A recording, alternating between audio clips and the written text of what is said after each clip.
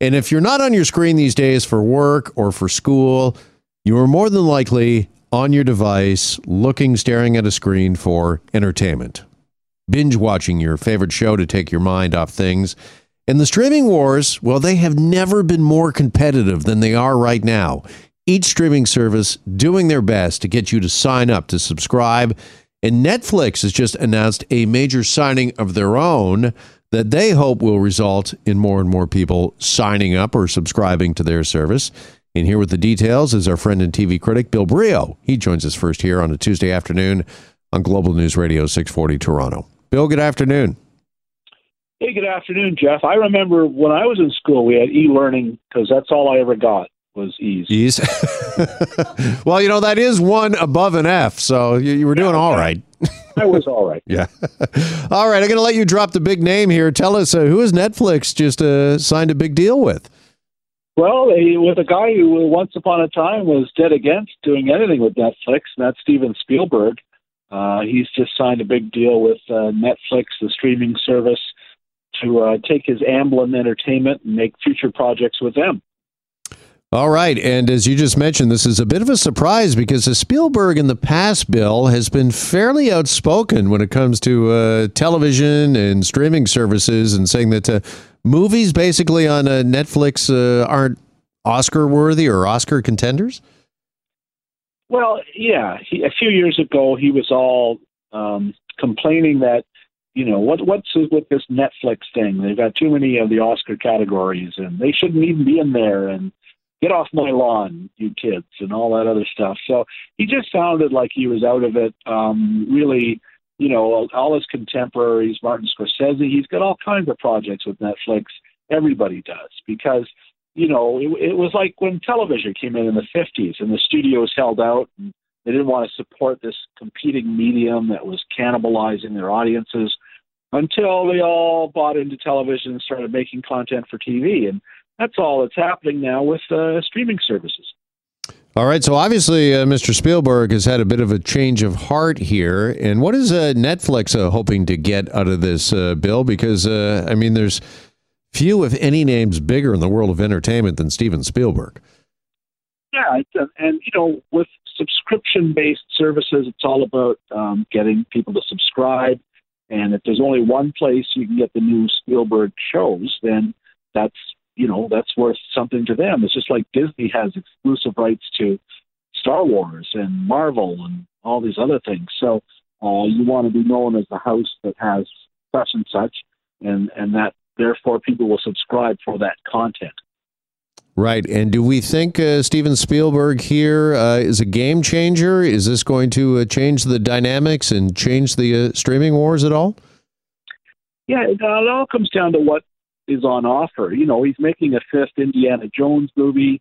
Does this mean that right after it's in theaters, it goes straight to Netflix? And then that's a brand that everybody's heard of and is curious about. So, I think as long as he's got something we want to see, then it means something. But it doesn't always work. There's been other people signing $300 million deals with different Netflix and other people, and the content hasn't really panned out so far. It's going to come down to what they've got on offer.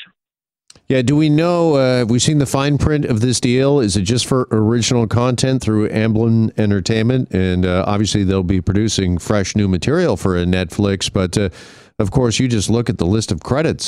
Steven Spielberg, does Netflix now have exclusive rights to his catalog in those movies? I haven't seen the fine print. I doubt it. He made a lot of his stuff was done with Universal over the years, and all these blockbuster films, E.T. and Close Encounters, Jaws, and there are various different studios involved, but Universal is aligned with Paramount Plus, which is the NBC. Well, actually, I can't even keep them straight. So there's various allegiances that already exist with some of what he's made before. So that would have to be negotiated separately. But certainly it's anything he's working on now. But you can see where Spielberg is wanting to do this because COVID has changed everything. You might have been cynical about streaming before that, but once the cinemas were shut down and they were down for over a year. Guys like Spielberg sat around while their $100 million, West Side Story remake was on the shelf, waiting and waiting and waiting for theaters to reopen. And, that's not good if the money's coming out of your Amblin or part of your studio. So it's just a very practical thing now. You've got to be aligned with something that can't be shut down. And is this a sign that times have changed and that things have changed maybe for good? I mean, I know movie theaters, they want to get back open. As a matter of fact, they are opening in the States. There's a cinema week coming up. I just saw this in the news that AMC in the States is offering all-you-can-eat popcorn, Bill, if you come back to the theater, which is, I think, pretty good. That's tempting, yeah. With some movies, that's better than the movie. It's like, and I know in there's some great cinemas that were really hard hit during COVID times. The Westdale in Hamilton always had a lovely menu of different things, but there's a neighborhood cinema where you could get popcorn and wine. You could get all kinds of things. And I know during the pandemic, some of those places were only existing on curbside pickup of their popcorn. You're not even going to the movie; you're just supporting them through sales of popcorn, which is really where they make their money. Mm-hmm. So it certainly is offering free popcorn. That's a generous move, but it does show you how desperate people are to get people back into the cinemas. And do you think there's going to be a bit of a return? We keep talking about this post-pandemic and a return to normal, that there's going to be a lot of pent-up demand for certain things in industries. And I have to believe, Bill, although Netflix and Steven Spielberg are making a pretty big bet on streaming, that there is also going to be a demand to kind of get back and, watch something in a theater again and be with a group of people, with the collective, because it is a different experience than just sitting alone or with a few family members in your basement.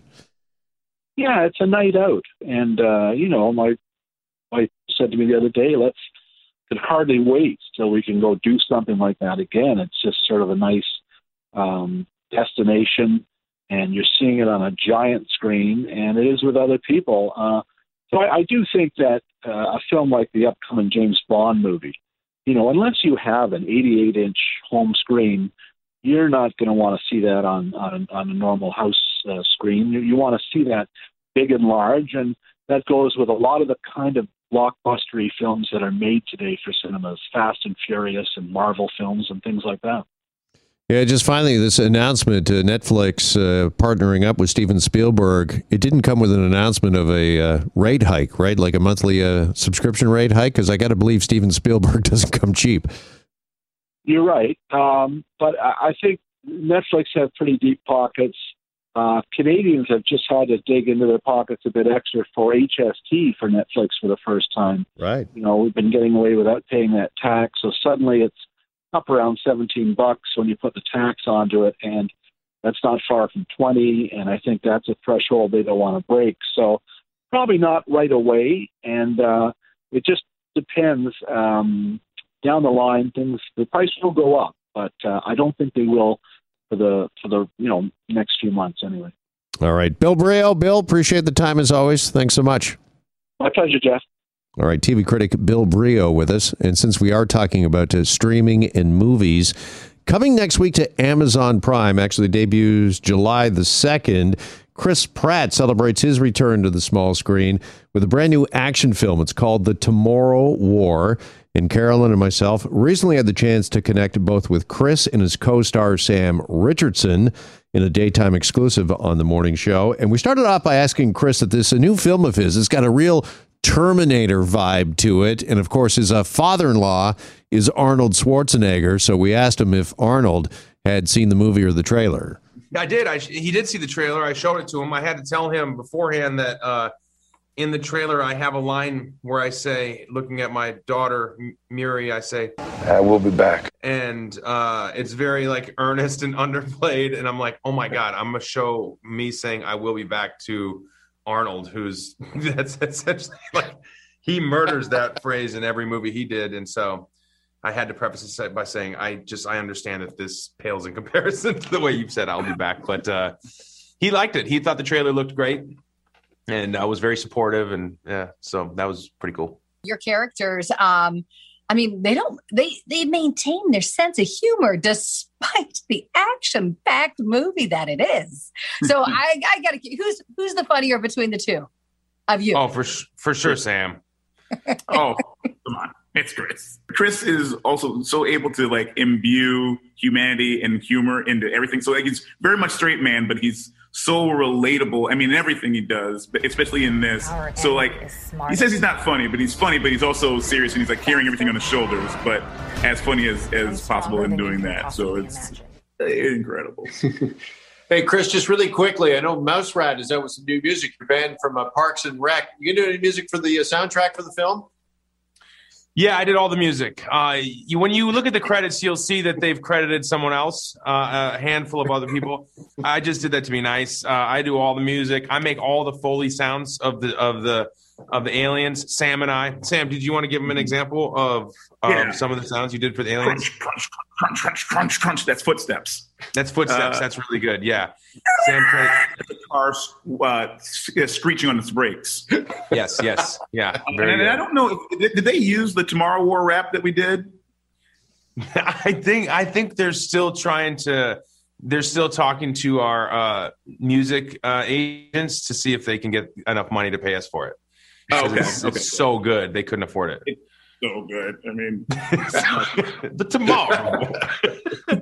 Fingers Tomorrow.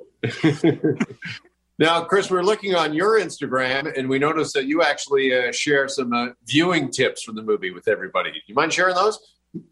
Here's how you have the big movie experience at home. Number one, this is going to sound ridiculous.